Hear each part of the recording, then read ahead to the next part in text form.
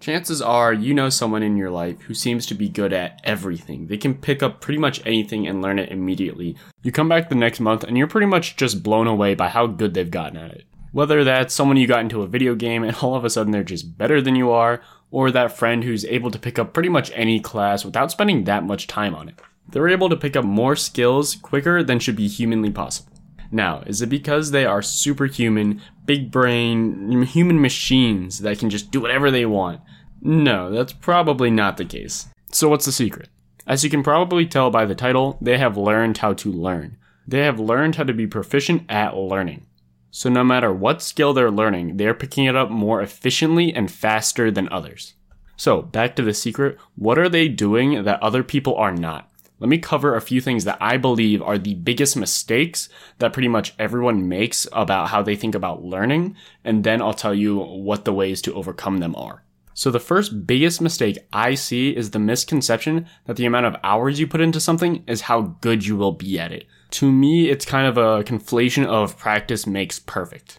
So here's what usually happens. Someone wants to get good at something and they start throwing a lot of hours into it. They get pretty good, but after a while you start to plateau. Your skill kind of reaches its peak and you have no clue what to do next because all you're doing is throwing time at it.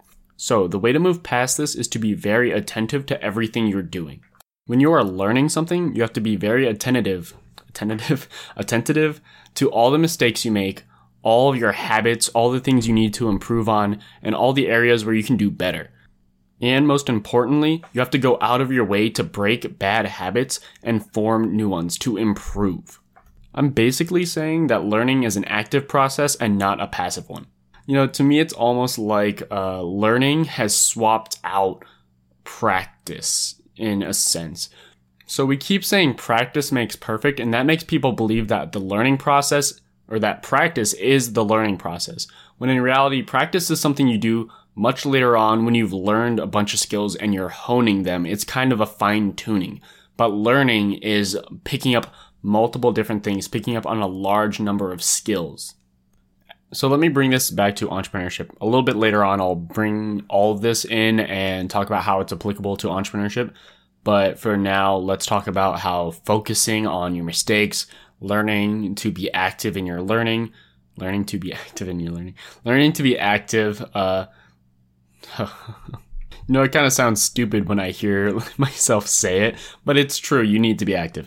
So how is this applicable? So, for example, think about pitching.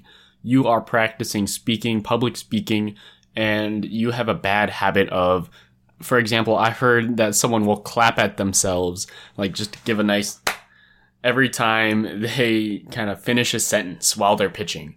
Or someone will speak very, very quickly without realizing it. That's something I'm very guilty of, by the way. And that's something I've had to get over not only for my pitches, but also for this podcast. So if you think I'm speaking quickly already, you should have seen me before I got to this pace. Anyway, if you are not focused on your bad habits, if you do not realize you're doing this, you're just going to continue to do that. So if you're not paying attention, all the practice you throw at pitching, will basically reinforce a bunch of bad habits that you don't want to have, or at the very least, you're not going to be getting very much better at it until someone comes along and says, your pitch is ridiculous, you look ridiculous, and it's going to be kind of embarrassing. And that's fine, feedback is always great, but you can basically avoid this process early by focusing on your weak points and making sure that you fix them. For pitching, a great tip is to record yourself pitching a little bit, hopefully with some video, and look at yourself, and you'll pretty easily recognize your weak points and what you should be working on. Another subject that you can kind of apply this to is your product design. What if you are consistently more concerned with what you can do rather than what you should be doing to solve the problem you've set out for? You see this a lot in entrepreneurship, where people fall in love with solutions rather than the problem. And you do not want to fall down that rabbit hole of continually thinking about the product more than you're thinking about the problem. And trust me, you do not want to be the person with an amazing product with no problem to solve. We call these businesses solutions searching for problems, which is really bad. You don't want to fall into this category. So be very aware of this. Now, you can avoid this by being very active about how you think about your product design. Continually say, remind yourself that you're solving a problem. What would my user like? Don't get all up in the clouds about what you can do or what you personally would use or what would be really cool. You need to actively think about what your user wants, what the market validation says. Small steps like this can really turn you into a very good product designer. You can get very good with your creative thinking process if you don't often fall into these pit traps, if you kind of train yourself to be very skilled at it. And being a product designer is very important, especially for entrepreneurs, because usually we'll be doing our own product design. So it's a good skill to learn.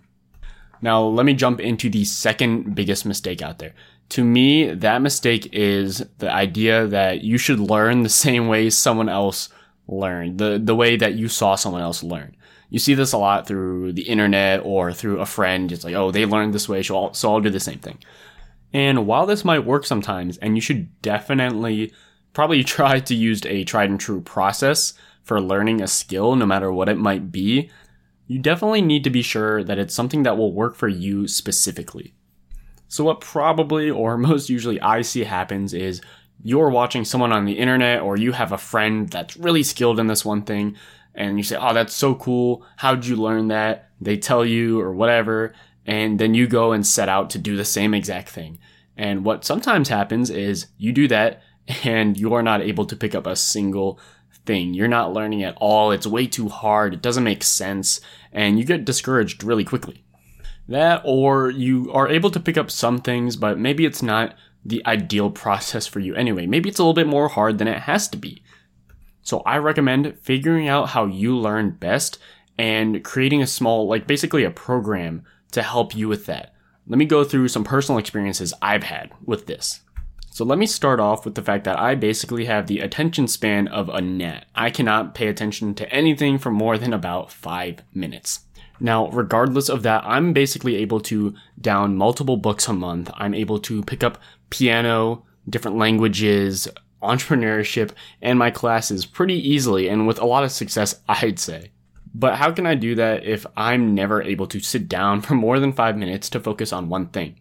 Well, the way I've done it is I've created an environment where I am allowed to make the split-second choice to do something that will further benefit me. So if you ever enter my dorm room, you'll see that I have a piano right next to my computer set. You'll see that my books are right underneath that piano. You'll see that I'll always have tabs open for learning Spanish, whether that's video guides or online practices or something. And what that allows me to do is every 5 minutes when my focus basically changes, I'm able to pick up something that will make me a little bit more productive, continue learning something. And there's a really great TEDx talk, how to achieve your most ambitious goals, that I really like, and it kind of embodies with the long-term effects of what learning style or what this can mean for anyone who picks it up. I thought it was really interesting. I actually saw this YouTube video a little bit after I put my piano right next to my desk when I started learning piano, probably around 3 months ago at this point, or four months. Maybe I'll play some for you guys to show you how far I've come. But I thought it was really interesting and definitely worth looking at. If you're someone like me who doesn't really have a long attention span, you should definitely go check that out. Now, on the topic of knowing yourself and knowing how you learn, I have a really exciting kind of announcement to make that I'd love to share with you guys. So, I was at the EdTech Showcase probably a month ago at this point. I've been really slow about getting back to this. And I was talking to Nancy Weinstein, sorry, I don't know how to pronounce it exactly, I didn't ask, of the founder and CEO of Mindprint Learning. So Mindprint is basically an online program that helps students figure out what their best learning styles are. So what it looks like is you take a 1-hour test that basically tests you on a bunch of different areas that you really don't know exist until you take the test. So it tests you on your visual motor speed, processing speed, attention span, working memory, flexible thinking, verbal reasoning, abstract reasoning, spatial perception, memory, verbal memory, and visual memory, and a bunch of other stuff. And I know this because I took the test. So the really exciting thing for you guys is this is usually a $200 test, but Nancy has given us an amazing setup where any Towson student can use their Towson email and the promo code that I will give to anyone interested, and you can take the test for 85% off. That brings it down to $30.